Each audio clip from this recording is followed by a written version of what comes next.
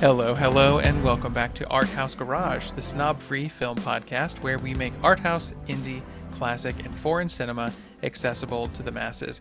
I'm your host, Andrew Sweatman, and today we are continuing our series on one of the most significant movements in film history, the French New Wave. Today we turn our discussion towards the idea of auteur theory and look at the film Jules and Jim from director Francois Truffaut. Cinephile and film podcaster Omaya Jones is back for this episode, so stick around.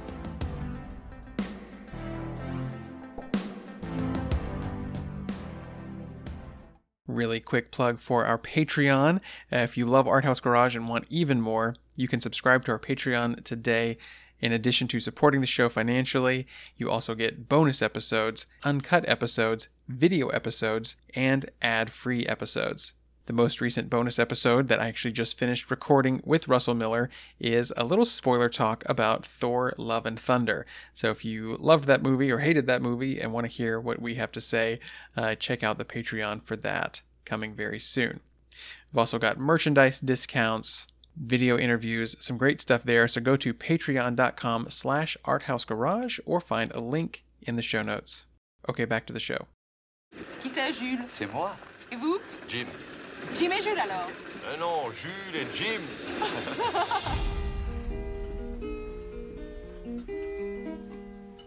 Elle avait des bagues à chaque doigt, des tas de bracelets autour des poignets, et puis elle chantait avec une voix. Attention, prêt, Au moment 1, là, 2, oh. elle avait des yeux d'opale qui me fascinaient. Il y avait l'ovale de son visage pâle, de femme fatale qui me fut fatale, de femme fatale qui me fut fatale. Chacun pour soi est reparti dans le tourbillon de la vie. Je l'ai revu un soir, aïe aïe aïe. Jules! Un fameux bail, ça fait déjà un fameux bail. Quand on s'est connu, quand on s'est reconnu, pourquoi se perdre de vue, se reperdre de vue? Quand on s'est retrouvé, quand on s'est réchauffé, pourquoi se séparer? Chacun pour soi est reparti dans le tourbillon de la vie. On a continué à tourner, tous les deux enlacés, tous les deux enlacés. Tous les deux enlacés. Welcome to Art House Garage. Before we get into today's discussion, a quick note. I said on the previous episode that this week's show would be about the new A24 film, Bodies, Bodies, Bodies. Well, that one doesn't actually come out in wide release till next week, so I decided to swap the two. So this week is part 2 of the French New Wave, and you can look forward next time for a discussion of Bodies, Bodies, Bodies. Okay, with that out of the way, let's get into today's discussion. Last time on the show, Omaya Jones helped us with a general overview of what the French New Wave is and why it's important. And we talked about the film Vivre sa vie from director Jean-Luc Godard. So if you haven't heard that yet, go back and check it out. Today, we're looking at another important director from this period. It's Francois Truffaut. We'll talk about his film, Jules and Jim, and we'll open by looking at one of the most important concepts that emerged from this time, auteur theory. If you aren't familiar with Omaya Jones, he's been on this show many times before. He also organizes and programs the Arkansas Times film series and is just generally involved in lots of film things in Central Arkansas. Omaya, welcome back to Art House Garage. How are you? I'm doing well. Thanks for having me again. It's always nice to be here and talk films and cinema. Yes. Well, I said last time on the show, that you programmed the Arkansas Times film series. It was on hiatus. It has been on hiatus because of the pandemic. But I think that we're able to add film programmer back into your title, correct? Tell us what's going on there. Right. So, yes, about a week ago, we reached out to Riverdale to see if there was interest in starting back up. And actually, I think when I was going to see something, I don't even remember what it was at this point, but the manager actually had asked if we had planned on bringing it back. And so I met with Stephanie Smittle at the Arkansas Times, and also Rhett Brinkley, who's there now, who does a lot of writing for them on culture and food stuff. And we reached out to Riverdale and we've got it started back up again. And so the first thing that we've got coming up will be, hopefully, I'm still sort of making sure all the T's are crossed and I's dotted or whatever. But Yeah. actually, the 23rd of this month, Uncle Boomy, Who Can Recall His Past Lives, which we talked about, Yeah. I think last year. I think that was last year, right? It might have been 2 years ago. Okay. I think. Well, I think that was also the first time you were ever on the show. Which is kind of cool because we did contemporary Asian cinema, and we started Right. with 2 Weird Ethical films. That one and Cemetery of Splendor. Mhm. So, yes, which we I'm- screened yeah. as part of this series in 2019. Okay. Yeah. So, and the reason that we're doing Uncle Boon Me is because on the 26th, they start showing Pitch Up Long's newest film, Memoria. And so we wanted to do something that sort of coordinated with that screening so we can promote that, because I'm actually really excited about that coming. yes. And then so to kick it off this year, we're going to do a film every other month Okay.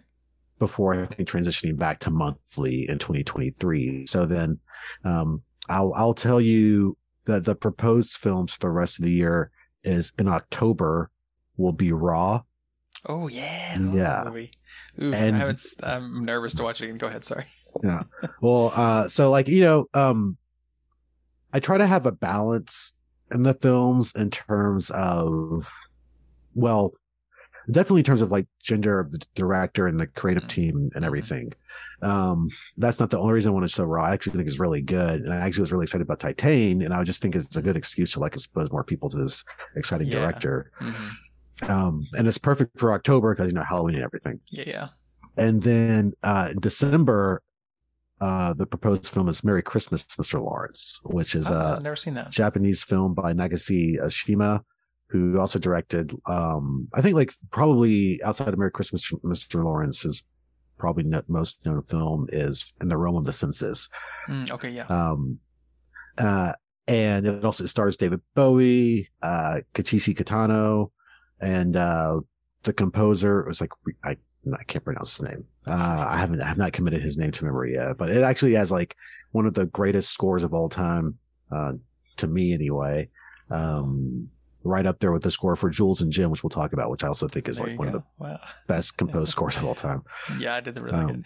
Wow, that's quite a lineup. That's really cool. That also the David Bowie tie-in, because we have the great looking Bowie, and what I've heard so far is that it's really good. The Bowie sort of biopic that is called Moon Age Daydream coming Oh, in yeah. a few months too. So it'll be a little David. Is that slated to be a December? Like, is that coming out this calendar I year? want to say it's September or November, I think, because I know it Okay. played.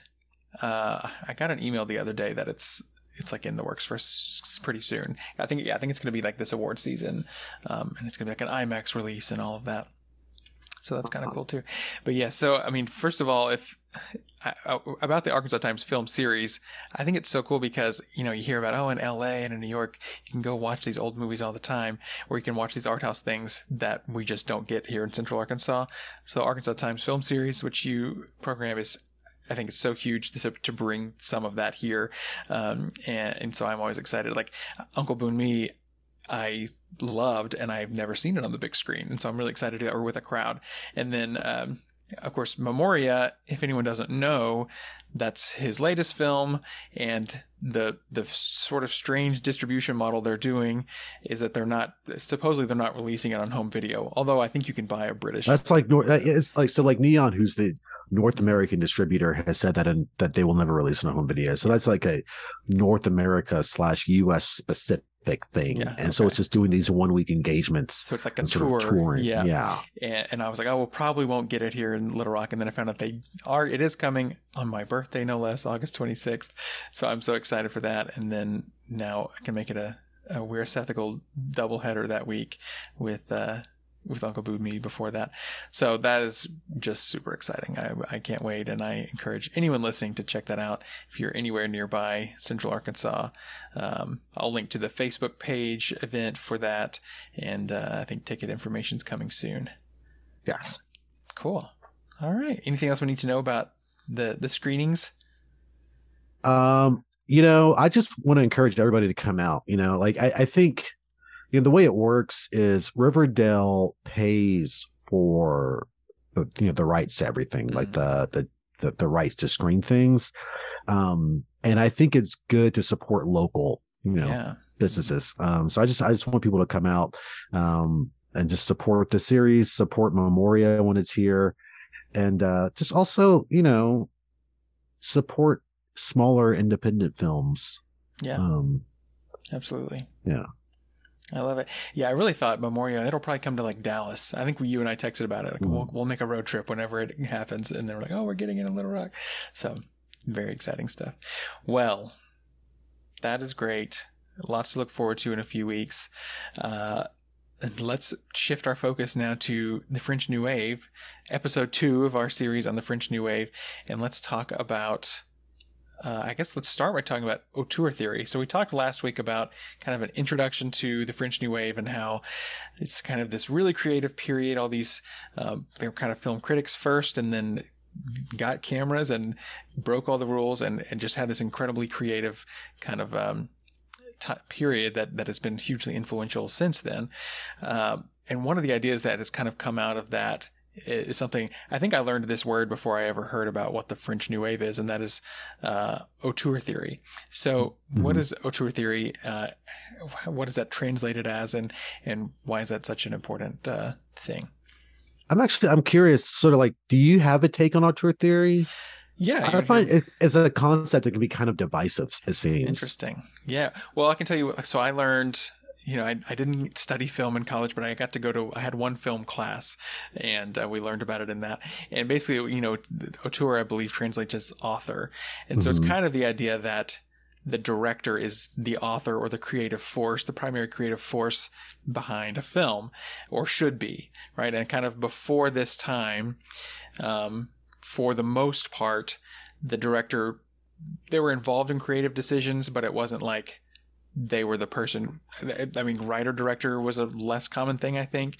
They weren't necessarily like the creative person. Like the producers had the idea of like, here's how this is going to happen. We'll get actors, we'll get this star, we'll get this star, we'll get this person to do the music, we'll get this person to direct it. And it's like the director is just another part of this team, and they're the ones there on the day, yelling action, yelling cut, making those decisions, kind of being the leader on set. But this was sort of a shift in thinking to saying, okay, like if we had a singular vision from a single person, then that makes film more interesting. And so one of the things that I learned is kind of researching for this is I found on Criterion's website, is Truffaut, and he wrote that essay we talked about last time in Cahiers du Cinéma, called A Certain Tendency of the French Cinema. And this is kind of where he introduced the idea, I believe. But in this short clip, it was like an interview he did on some American talk show.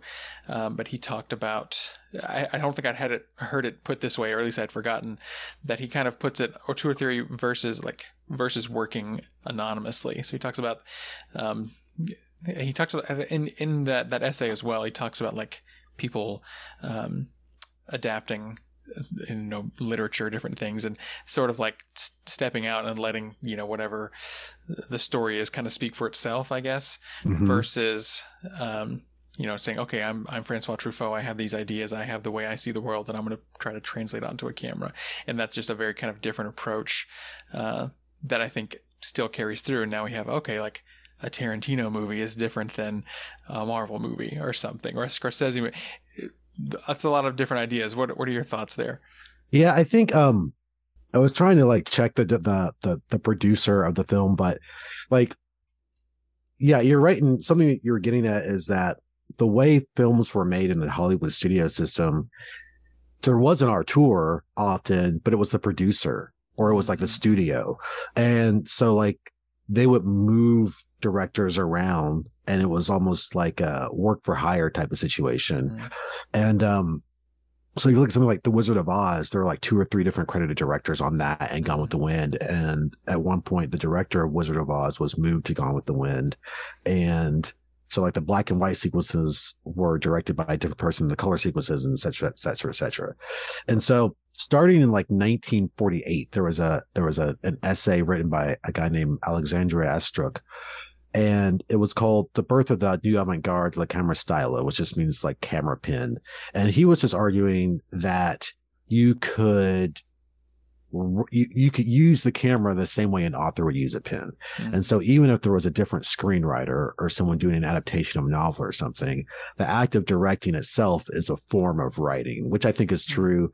I think like Orson Welles might push back on some of this because his idea was like editing is really like the thing, which is true, right? Like you really make the film in editing. But so like what Alexander Ostrak wrote was, there's always an avant-garde when something new takes place. To come to the point, the cinema is quite simply becoming a means of expression, just as all the other arts have been before it, and in particular, painting the novel. After having been successfully a fairground attraction, an amusement analogous to boulevard theater, or a means of preserving the images of an era, it is gradually becoming a language. And by language, I mean a form in which and by which an artist can express his thoughts, however abstract they may be, or translate his obsession exactly as he does in the contemporary essay or novel. That is why I would like to call this new age of cinema the age of the camera stylo. Direction is no longer a means of illustrating or presenting a scene, but an act of writing. The filmmaking / author writes with his camera as a writer writes with his pen, and an art in which the length of the film and the soundtrack is put in motion and proceeds by means of a certain form and a certain story. And then so like this idea was then later taken up by Truffaut, and he detailed it in a series of essays, one of which is the on a certain tendency of French film. And in that he sort of like goes at sort of the establishment of the French filmmakers, and then talks about how the director can do more than just translate an adaptation. And I think the quote you were referring to is like, he talks about how Le Politique des Auteurs, I think I transcribed it, but it says Le Politique des Auteurs. Films are of course made by a whole team of people, but either someone has something to say, or someone has a certain ideas about life or cinema or the world. So everything he does is interesting, even if some films are more so than others. Or it's someone who works anonymously and it's of little interest. And it came from the phrase by I guess it was a playwright named Girardot, who says there are no plays, only authors. And by that he meant that there was a body of work, and other plays are random successes or little interest. And so the idea is, or the idea also had a meaning in French criticism in terms of French film, and it held that any film by Couture-Bresson was of more interest, even if it wasn't ultimately a success, than a film by Jean Delannoy, or any other director adapting a masterpiece anonymously, let's say. And so like that gets picked up by an American critic named Andrew Sarris, and he wrote a book where he sort of like interpreted that. And then in his book, he then like came up with some arbitrary categories. They're actually really strange to like name categories. And then he basically like puts all of Hollywood directors into these categories, basically like who's an auteur, who's not. Wow. And then after that, it goes into academia, right? And like, that's kind of like where because I didn't go to film school either, but like, that's kind of like where I lose track of where the idea develops further, is like when it gets to academia.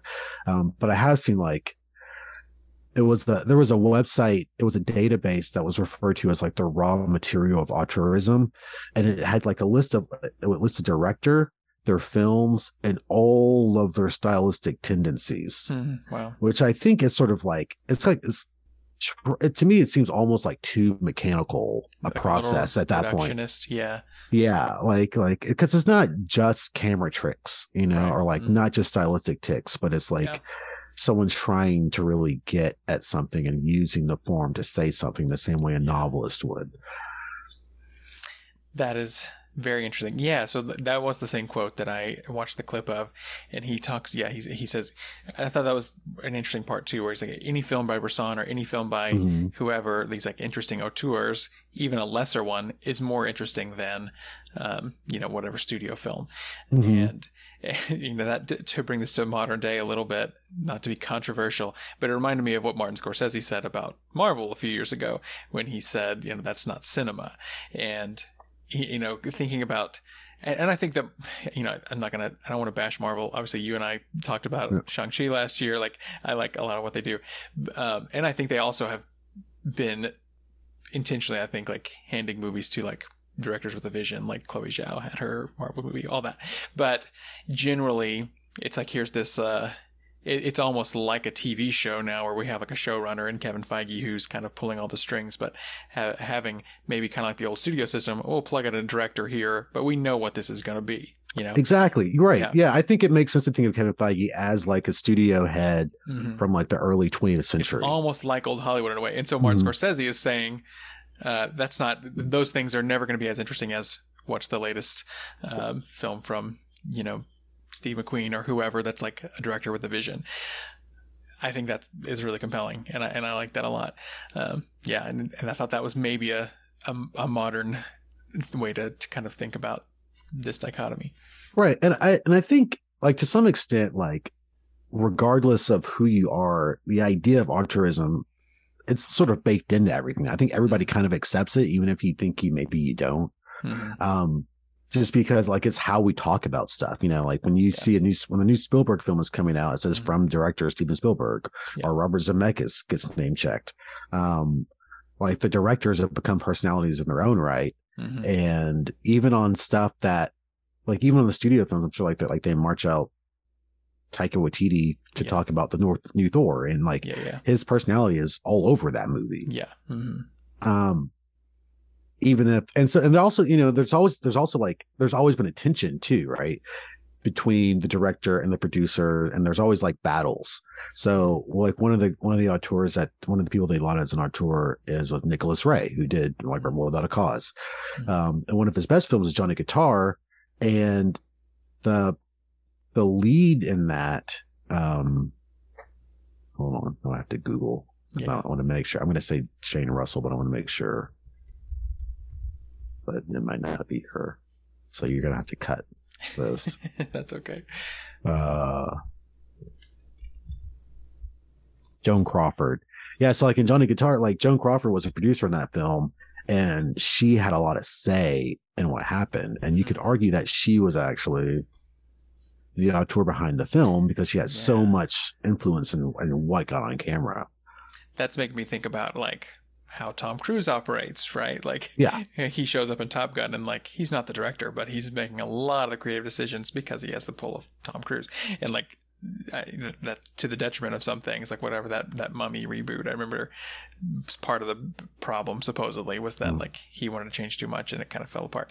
But anyway, but yeah, or like I think the Mission Impossible stuff, like Steve McQuarrie is the director, but he's like they're creative partners. And I mean, they work really closely together. And I don't, do you listen to Q&A podcasts? You send me the links and I'm like, I'll listen to this, and then I haven't. I have a couple of times. So McQuarrie has been on there several times, and just like listening to their process is really interesting. Yeah, wow. Just because like with the Mission Impossible movies, it does seem like even if they have like a vague idea of what the plot is, it is really built around the set pieces, and it's really built around getting the studio to give them millions of dollars to travel the world, go to locations, and then figure out what the stunt is going to be, and then sort of reverse engineer the movie from that. Wow. And also like right on the fly, like you can change it at any time.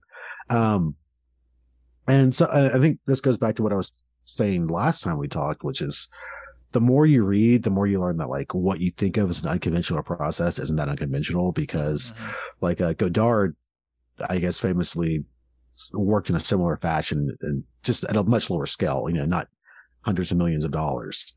So like with like Viva La Vida, I think they shot for a week, stopped production, then he figured out the movie, and then they started shooting again.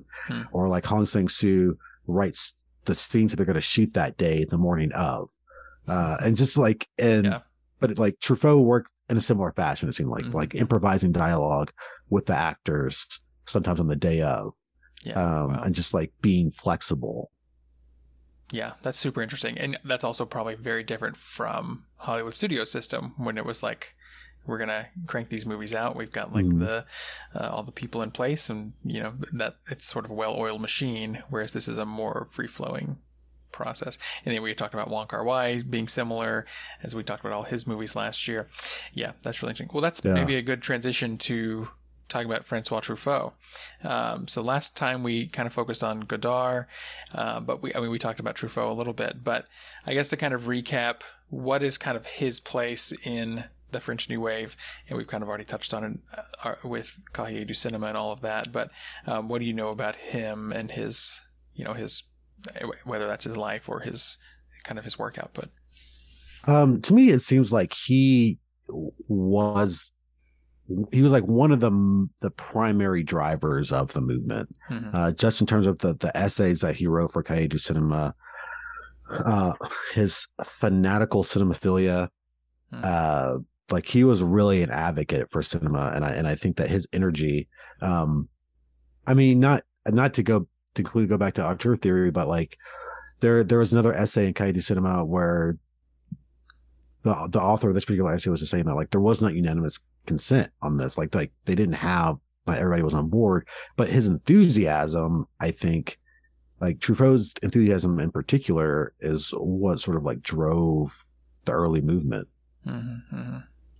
Yeah, and you said last week too that it was like, he has all these ideas, he's writing these essays, and then he's sort of seen as this outsider, and then he gets funding to make the 400 Blows, and like wins Cannes that year, right? And suddenly is like this huge name, and it's a little bit of sense of I have these ideas, okay, now prove it, and like it worked, you did it. And watching the 400 Blows this week and Jules and Jim, I had a little bit more of a sense of like the French New Wave. There's almost this like rock star energy, like being kind of rebellious and just like saying, to hell with tradition in a way, and like we're going to do things our own way, and here's how it turned out, kind of thing.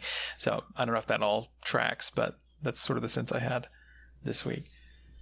Yeah, and I think, like, again, like they were trying to develop a language, right? Like they were trying to like figure out how you can convey ideas and emotions with the camera in a way that hadn't been done before, or at least probably hadn't been done. This is like a whole other conversation, but sort of like the silent era and how many of those films don't exist, and how like we may never know what we lost. But yeah. Well, that's really interesting. Do you have thoughts generally about looking at Truffaut's actual style on camera versus maybe Godard or versus other people? Is there anything that's like, okay, this is what Truffaut did that was maybe his own thing that we can maybe pull from the movie? Yeah, I don't know. I think they were equally playful in different ways. Like when we talk about, I think it was in 400 Blows, there's a shot where there's like a whip pan that cuts to another whip pan that ends up like a close up, right? Like that's how like they get to the close up, and like that's really interesting. And then in Jules and Jim, there's just like so much energy in like the movement of the camera, some freeze frame stuff, and then also like in both films, he has a lot of like mixing of like archival footage, but I think Godard's probably not above that either. I think where Godard's style goes seems much more essayistic, right? Like much more of like, especially in the late 60s when he becomes more political. Like I ended up watching after we recorded last time, I ended up watching 2 or 3 Things I Know About Her, which was another film about prostitution. But it's Godard as well, right? Yeah, it's Godard, but it was much less narratively driven. In fact, the narrative is almost completely separated from this essay that Godard sort of whisper reads throughout the film, and they're related thematically, but the essay doesn't necessarily drive the plot. And I think like, so Godard goes in a much different direction, sort of exploring what all you can do in different ways. Yeah, that's really interesting. I mean, there was that one sequence in Vivre Sa Vie that was sort of like that. Like we talked about, it was almost like here, learn about prostitution and how it's changed over the years. Like this little documentary. Of course, the whole thing is kind of a documentary style. But yeah, that's interesting. I've heard of 2 or 3 things I've heard about her, but I know about her, but I haven't seen it. But yeah, having seen 2 films by each director, I can't really speak to it. But there is something about Truffaut's films that I connect with a little bit easier. I don't know if it's like there's more of an emotional core. Yeah, I think he's like warmer. Yeah, I think that maybe that's right. Whereas, yeah, like, so I've seen Breathless and I've seen Vivre Sa Vie, and there's almost an academic quality to Vivre Sa Vie. It feels like I guess kind of what we're talking about, where it's like, here's an interesting thing to learn about, and then it makes sense that you're talking about he kind of pushes that and becomes more essayistic or whatever there. Whereas these two films by Truffaut that I've seen now, 400 Blows and Jules and Jim, I think warmer is a good way to say it. I felt more of an emotional connection like immediately with both of them than I did with Vivre Sa Vie, which is not necessarily good or bad. But I think the last time I was like, I don't know, I didn't fully connect with Vivre Sa Vie, but I really liked Jules and Jim a lot, and the 400 Blows as well. Yeah, I think Truffaut just does a really good job of thinking of the characters as people, and I think, I mean, and I don't want to project onto anybody, but it just seems like Truffaut in general probably cares about people more. yeah, I can. That feels right to me. But yeah, maybe we don't want to bash Godard. What a bastard that guy was. Just kidding. But yeah, so I guess let's talk about Truffaut's films and Jules and Jim. How many of his films have you seen? I've just told you I've seen now 2, so you've probably seen more than I have. Yeah. Let me pull up Letterboxd real quick because I know I've seen. Although, what? Go ahead. I was gonna say, although I realized I think he directed Fahrenheit 451 for the '60s version of that, which I have seen. It's been a very long time, and I certainly didn't know who Truffaut was when I watched it. So there's a third technically that I remember very little about, but I love that book. I mean, while I'm looking, I know. Similarly to Godard, I would say I haven't seen a ton. I've definitely 400 Blows, Jules and Jim, Day for Night. According to Letterboxd, I've seen 5. I forgot I was watching something, and he was talking about one of his less successful films, and he referenced The Bride Wore Black. And I was like, oh yeah, I forgot that he made that film, which is it's like his Hitchcock film. And I think it's interesting because I don't think anybody was really able to make a Hitchcock film except Hitchcock until Brian De Palma. And he does it, De Palma does it by also putting his own lurid spin on things. And because by the time De Palma's making films, you can be much more explicit and provocative than you could. So yeah, when he made so according to Letterboxd, I've seen 5. There you go. Would you say Jules and Jim is one of your favorites of those 5?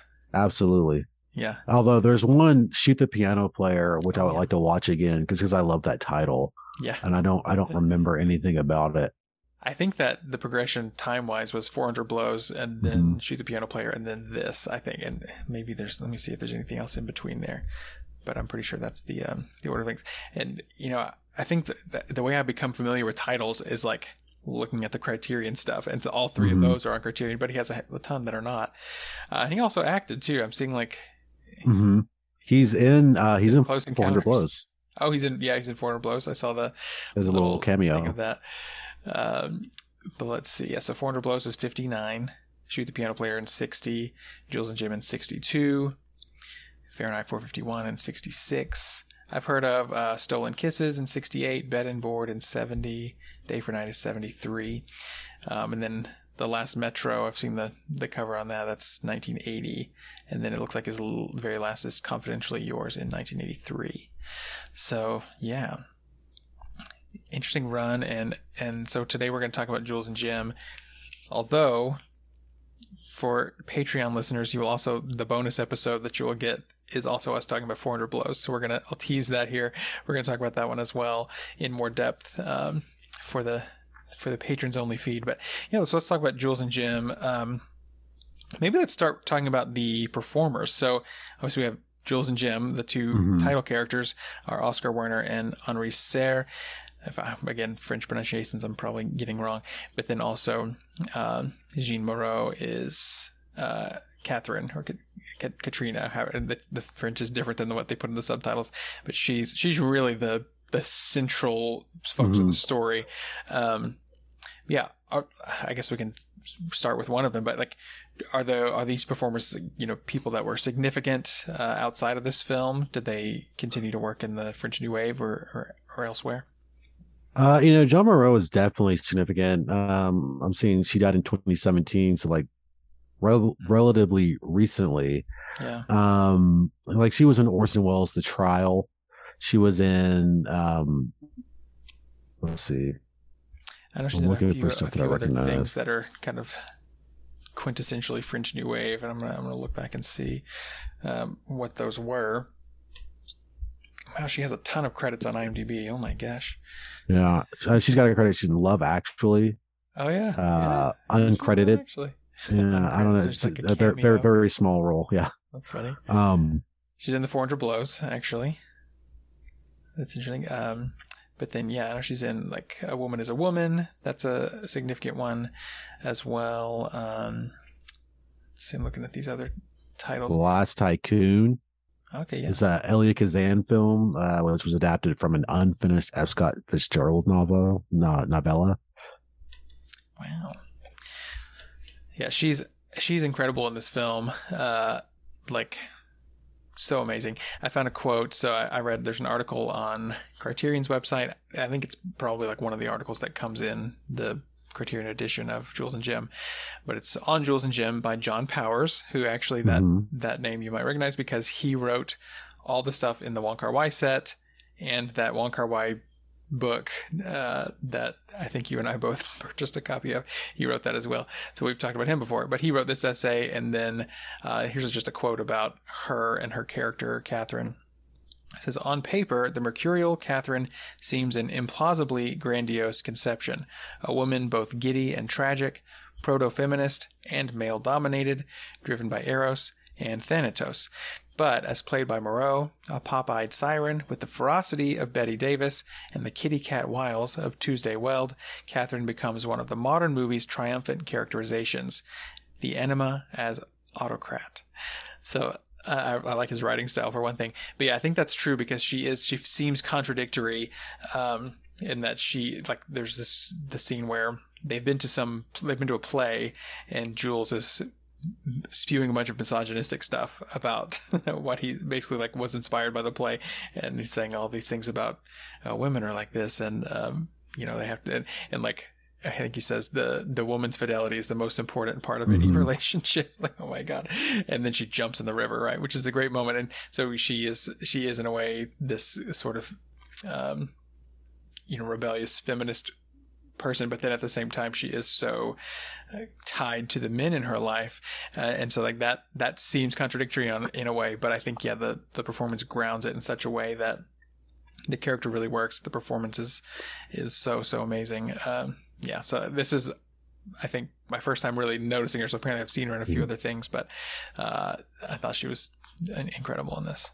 Yeah, and I think as a character, like I feel like I've known a couple of people who are like this, right? Who just like are such like powerful personalities and they just like command attention. And I feel like I remember like the first time I saw this film, I thought that a good alternate title would just be like ... and Catherine. Yeah. And just because like she really is like the focus, and like every time anyone gets comfortable, she like has this way of disrupting what's happening, right? Just like the moment you were talking about where like they're having this conversation, she's not really a part of it, and she's like, this is not what we're doing, I'm gonna jump in the river, and she just commands, like she just directs the situation to what she wants, and there's no. And she's selfish, and she's okay with that. And she has a worldview that is sort of odd, like because they talk a lot about when she has to like even the score. Yeah. Like what even does that even really mean? Yeah. But like she has a way of like just making like forcing you to be okay with whatever she wants. Yeah. I think that's very true, and like she holds a lot of sway in a way over the men in her life, but at the same time, she seems to really be dependent on them as well. It's really interesting. I think so. I guess maybe we're jumping into just talking about the film itself, but I was so fascinated by this just because of those relationship dynamics and like the gender dynamics of it all.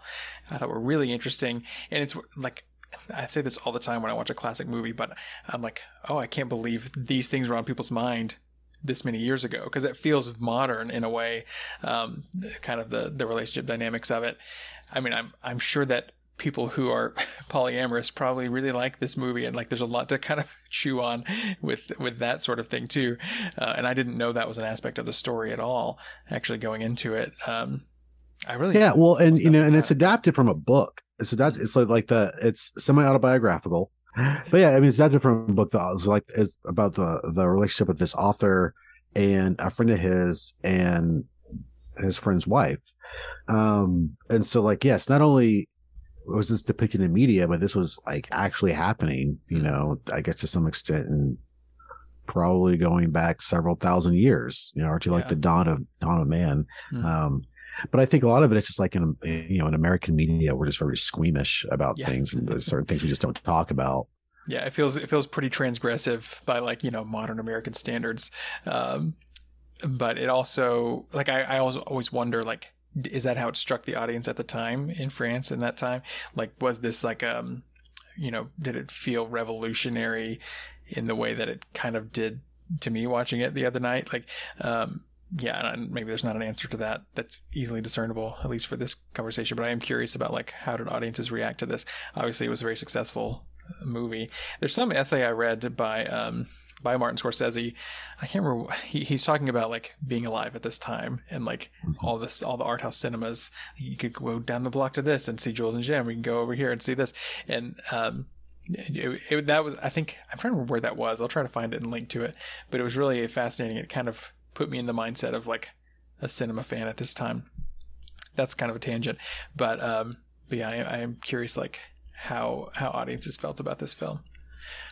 Yeah, I think Truffaut made another film. I can't remember the name of it, but he references in an interview where it's the same situation but reversed. Right, so there's two women, one man. Two English Lovers, I think is the name. Yeah, and it just didn't do as well. And I guess there's certain aspects of this that I think people maybe are more comfortable with than others, or maybe the film's not good. Maybe that's why it didn't do well. I don't know. Yeah, you mean it's reversed in terms of it's two women and one man? Yeah, I think so. Okay. Okay, interesting. And I think it's also adapted from a work by the same author.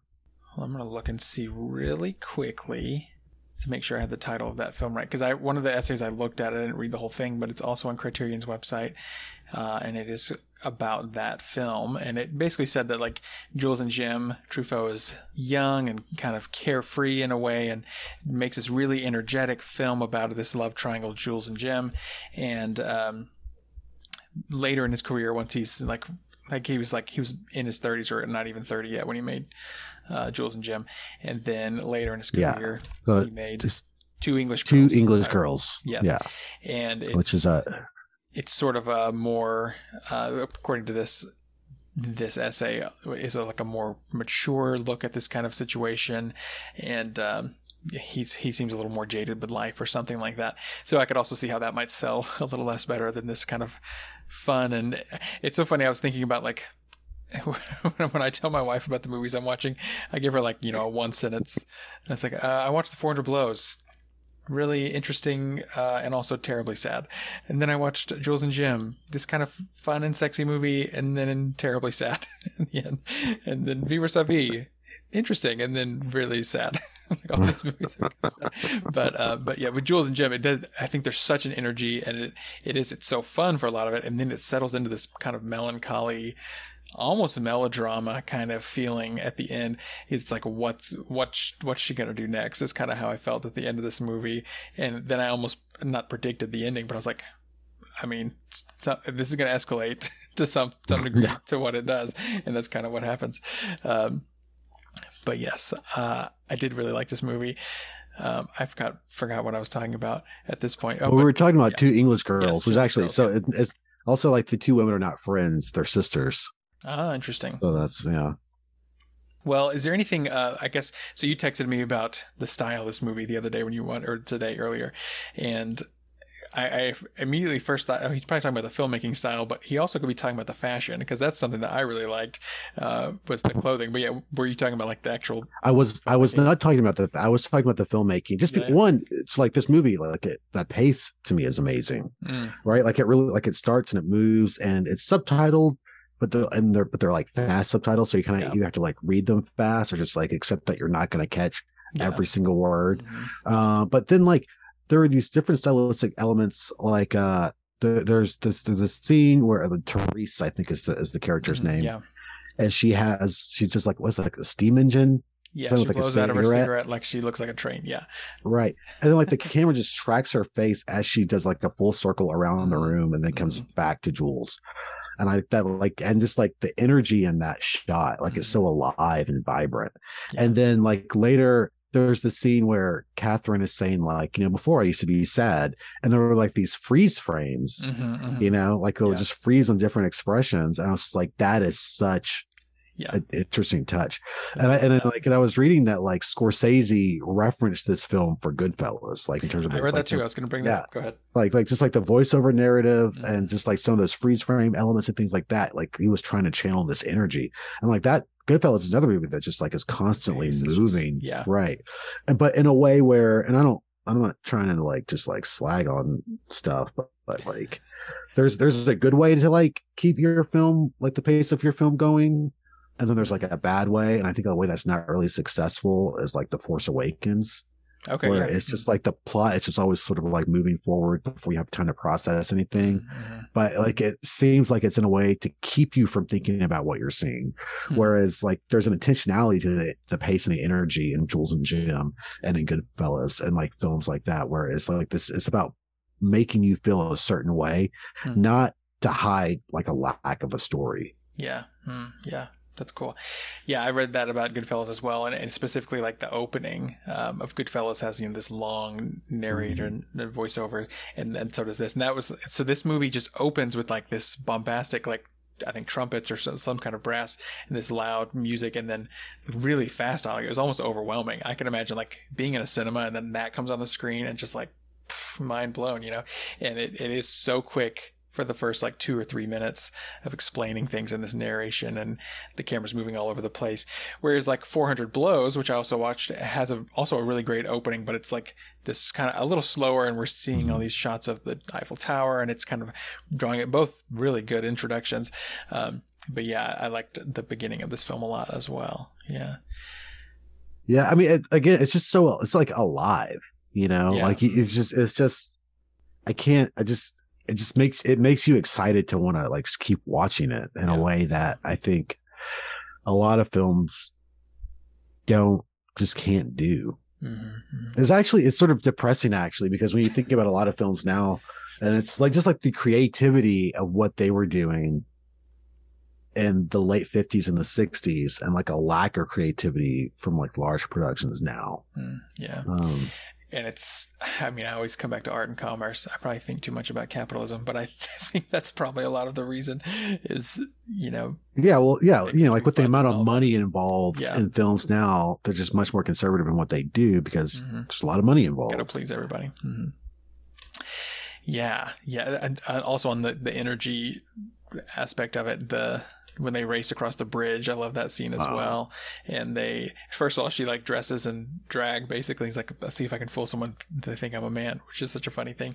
And then, there's a close up, like a kind of side profile as she's running. And then just like, the energy of that. And then there's a few kind of sequences later in the film where they're kind of running together, like early in the film when they're young and carefree and they're running through this park. And then later it's kind of recalled when they have Sabine there, the daughter, and that like that you always ask me, did you cry when I watch a movie? That was the moment that I got really emotional, was like after all these years and World War I has happened and they've been separated, now they're back and they kind of fall into it, and then of course that's kind of shattered in the next few scenes and everything kind of falls apart again. But like having that friendship and the relationship back again, and now with this new added element of their daughter. But also on the freeze frame thing, I love that touch too early in the film. And then it comes back just one moment when they are reunited, Jules and Jim, and they like shake hands and it freeze frames and it's like they're back. Yeah, really just so creative formally. That I think was the most exciting thing for me about this movie. I have to mention too, Sabine is the cutest kid ever. She has like such big round cheeks, and she says at one point she says "Au revoir, Jim," and it's just thinking cute. So I always loved when Sabine was there, but Oh, I also loved this. So there's parts of, I was looking through my notes on the film, but they have this long discussion, almost like in Vivre sa vie, where she sits down and talks to this philosopher, and then what they read a portion of something about Edgar Allan Poe. It's like it bringing in those other things. It happens maybe a little more organically in this, which maybe that's also an interesting like counterpoint with Godard. Is he's becoming more like academic almost and bringing all these things in, whereas this felt like more of the narrative and the warmer idea.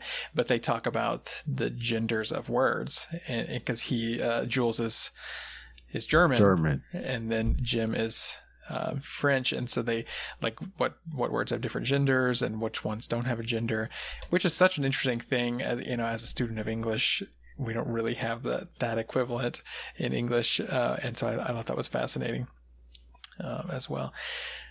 I'm just kind of like laundry listing things I liked about the movie. But when there's the World War I sequence, which is longer than I expected, and we get that archival footage you mentioned, and we have like their letters back and forth, like to their lovers. And I was so moved also by because they end up fighting on opposite sides of the war. He's called back to Germany to fight. They both have a line about, I worry every day that I'm going to kill Jim. I worry every day that I'm going to kill Jules. That was so moving. That was really, really well done as well. But yeah, there's something about like a lot of World War I movies that don't work for me because, and I wasn't there, but when you read about like World War I and trench warfare, it's just so horrific. Yeah. That I don't know how you can romanticize it, except that it gets romanticized and as like a counterpoint to like World War II a lot of times. So like, and I think, I guess also like part of it is like, just with World War I, there's a sense of like, what is this even about?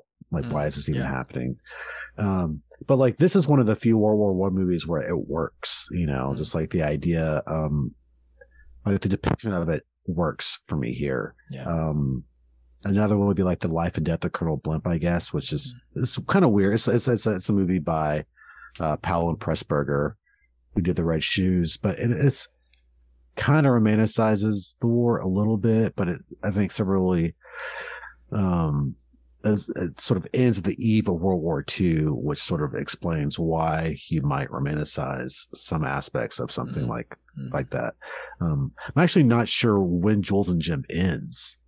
Yeah, it's a little vague. Like, and even like at first I was like, oh, this must be World War I, but I wasn't clear on that at the beginning either. Like I wasn't sure what the time frame was. But I think there's like a reference towards the end that sounded like maybe they're in the 30s. But I'm not sure. Yeah, I don't know either. But yeah, I thought the inclusion of the war stuff was well done. And yeah, I mean, just generally this movie covered a lot more time than I expected as well. By the end of the movie, it's been, I don't know, a very long time. Like it's been maybe a decade or longer. It must be more than a decade because they have this child and everything. So yeah, just looking at a friendship over that much time. Like, I think that's what's cool too, is like the relationship between Jules and Jim is really well established and is even an important part of the story going forward, apart from Catherine. And then of course she's a part of it as well.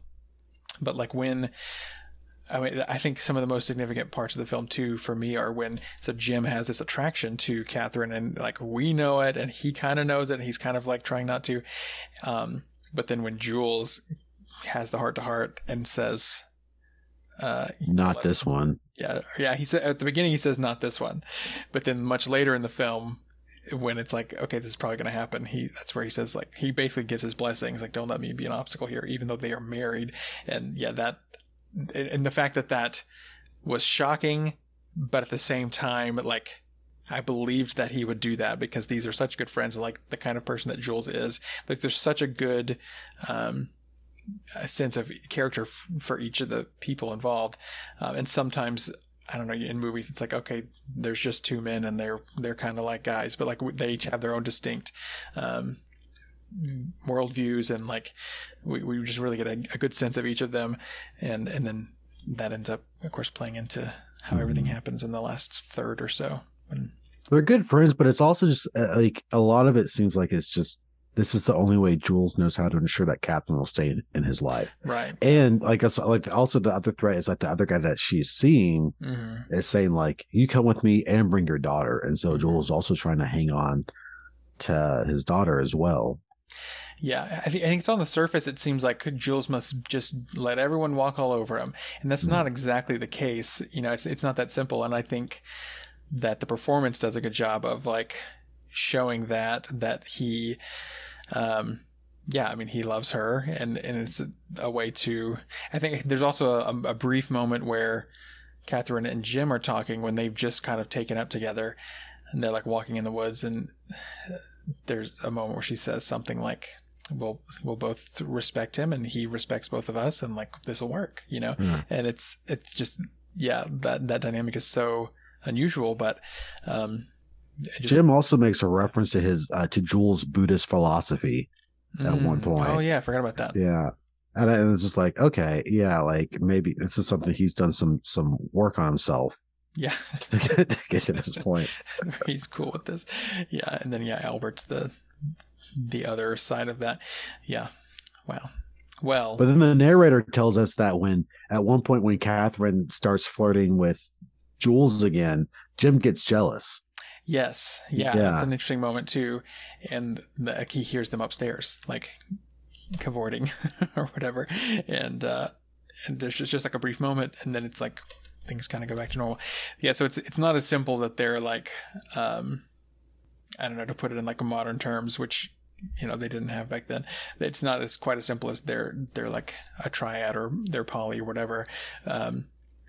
There's the lines aren't always clear cut, I guess. I think there's not always communication about defining how this all works. They're just kind of living together. Yeah. Interesting. Well, is there anything else that you have learned about this film in your research that you want to bring into this discussion? I would say the one thing, I think I would like to see it again to see how much this is true, but like the music really holds everything together. It's so romantic. Oh yeah, you mentioned but also sort of melancholy. And it was composed by a guy named Georges Delerue. And like I think like it's on like Times list of like top 100 film scores of all time, which I think it deserves to be on there. And it's just like there's something like it's so perfectly matched for the tone of this film, right? Because it is sort of like melancholy and like it's not. Like if you're just like kind of casually listening, it kind of sounds upbeat, but it really isn't, and it's sort of, it directs you to where the film is going. Yeah, that's interesting. That's an element that I like. I definitely noticed. Oh, this music is nice, but I didn't key into it that closely. That's what I'll watch for on a rewatch, is paying closer attention to that score. Yeah, I think. Yeah. Go ahead. I was going to say I didn't really look into like the production. Really of the film, so I don't know if there are any interesting stories about like how the film was made. Yeah, I don't either. We can cut this part then. But yeah, I mean, I really enjoyed it, and yeah, the energy of it. It kind of transforms into this melancholy place at the end. It almost, far be it for me to criticize a masterpiece from 60 years ago, 70 years ago, but it got to be at the end a little bit like, okay, I'm ready for it. It becomes, the story becomes, what's Catherine going to do next to cause trouble? And it became a little bit, not repetitive, but just a little, I don't know. I also don't want to say it was hard to get through because I was invested, but I think it maybe dragged a little or something. And it kind of, I guess it needed time to build to that ending, which again, so tragic. And like the final shot is him just walking away from the crematorium muscle. Or I guess is he in the cemetery? He's like put their ashes in a vault. Yeah. Just walk away, and then it's Fiend, and pretty. Yeah, I mean things escalate kind of quickly, right? Catherine is spurned, right? Because Jim decides to go back to not Gertrude, but it starts with a G. Yeah, it's funny because it almost sounds like a masculine name to my modern American ears. Yeah. Trying to remember what it is though as well. I'll look really quickly. Oh my gosh, I lost my tab again too. The character's name is Gilbert. It looks like Gilbert with an E at the end. Yeah. Yeah, so like when Jim decides to go back to her, Catherine just feels like a spurned woman, and so she starts to act out erratically, more so than usual, I guess. First, she goes back. What's his name? Arthur? Was it? Albert. Or Albert. Albert, yeah. Right. So He yeah, lived nearby. and she makes a point of making sure they know Yeah. what she's doing, because she's Yeah, like, yeah. "Come get in my car," and we're going. She happens to meet up with Albert and happens to stay with them, and then they have to like walk back. Yeah. Um, Yeah. That's so interesting.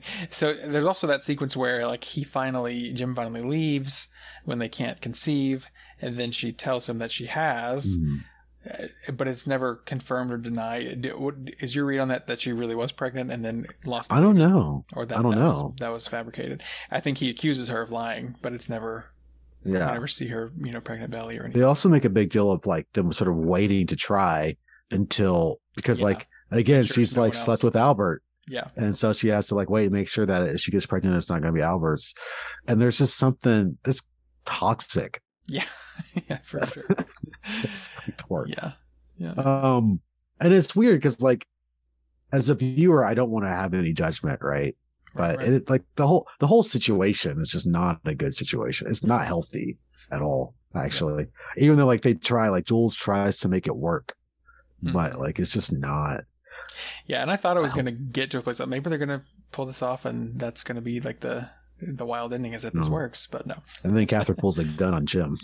Oh yeah, that Yeah. scene. So that happened. I was like, I thought she might kill him, and then she doesn't kill him then, but later she does. Yeah.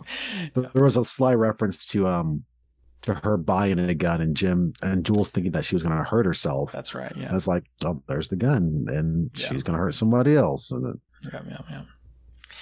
Yes. Wow. Is Quite a there film, like a- Jules and Jim.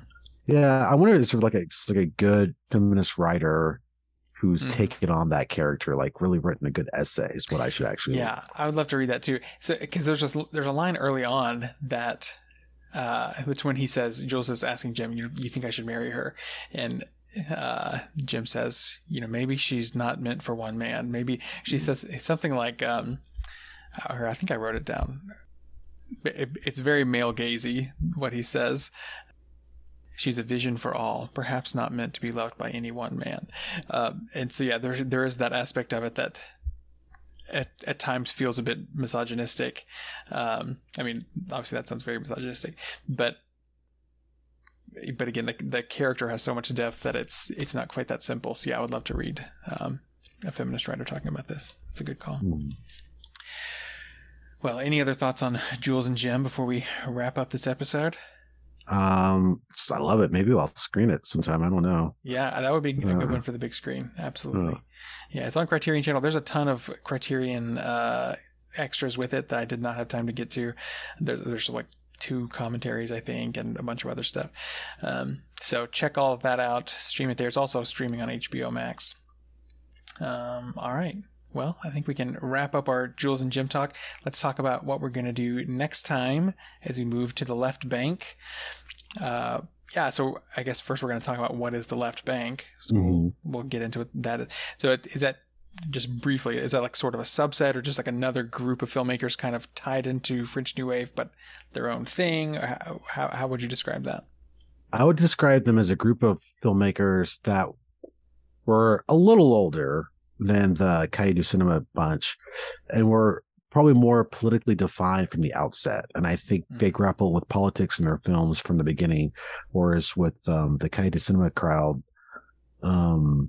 we can actually really talk about sort of like how the different approaches to politics in film and whether or not politics should be subservient to story or whether or not a film should stand in its own right. Yeah. But that's like some of the stuff that we're going to have to get into when we talk about the difference between Cahiers du Cinema group and the left bank. And so yeah, we'll talk about that. And then we're also going to talk about One Sings, the Other Doesn't. That's a film from Agnes Varda. Excited to pull my Varda box set down and pop another one of those discs in. And that's one that I as I understand, is pretty political in nature. I think I heard a podcast talk about it, a few years ago, and I barely remember anything. So I'm excited to watch it. And to talk a little bit about Varda and her place in all of this. And then we're also going to talk about La Jetée, the greatest short film of all time, according to Omaya. All right, so that's for next time. One Sings the Other Doesn't, I believe, is also streaming on HBO Max. Let me just verify that quickly. If you want to watch that to kind of get caught up. One Sings the Other Doesn't from 1977. Yes, it's on HBO Max and Criterion Channel. I forgot to check about La Jetée. Let me look really quick. Apparently you can rent it from Apple TV, Amazon, or actually, you know what? It's also on YouTube. Yeah, I'm seeing it's on YouTube. Because I've sent it to people. It's 28 minutes long here, so I can even link to that. Some of these older films, like the copyrights are messy, and so I don't think it's a terrible thing to share the YouTube link. So I'll link that in the show notes as well. All right, cool. So that's for next time, and from there we can wrap up. And so yeah, the plan is for that to be 2 weeks from this episode. So we will talk to you next time. Thanks so much, Amaya. Thank you. Huge thanks to Amaya. I can't wait to continue on in this series with him. And with that, thank you for listening to Art House Garage. We've got a few years worth of episodes, and you can hear all of those in your podcast app of choice. Our theme music is by composer Paul Hunefeld. Learn more at appallingproductions.com. If you want to support Art House Garage, become a patron over at patreon.com/arthousegarage or find a link in the show notes. You can also buy an Art House Garage t-shirt at arthousegarage.com/shop. If you want to support us without spending any money, leave a rating or review in your podcast app, and that is hugely helpful. Stay in the loop about Art House Garage and the films we're covering by subscribing to our email newsletter at arthousegarage.com/subscribe, or you can email me directly, Andrew, at arthousegarage.com. And of course, follow on social media. You can find us on Facebook, Twitter, Instagram, and Letterboxd. Just search at Art House Garage in all those places, or find links in the show notes. And that will do it for this episode. Thank you again so much for listening. And until next time, keep it snob free.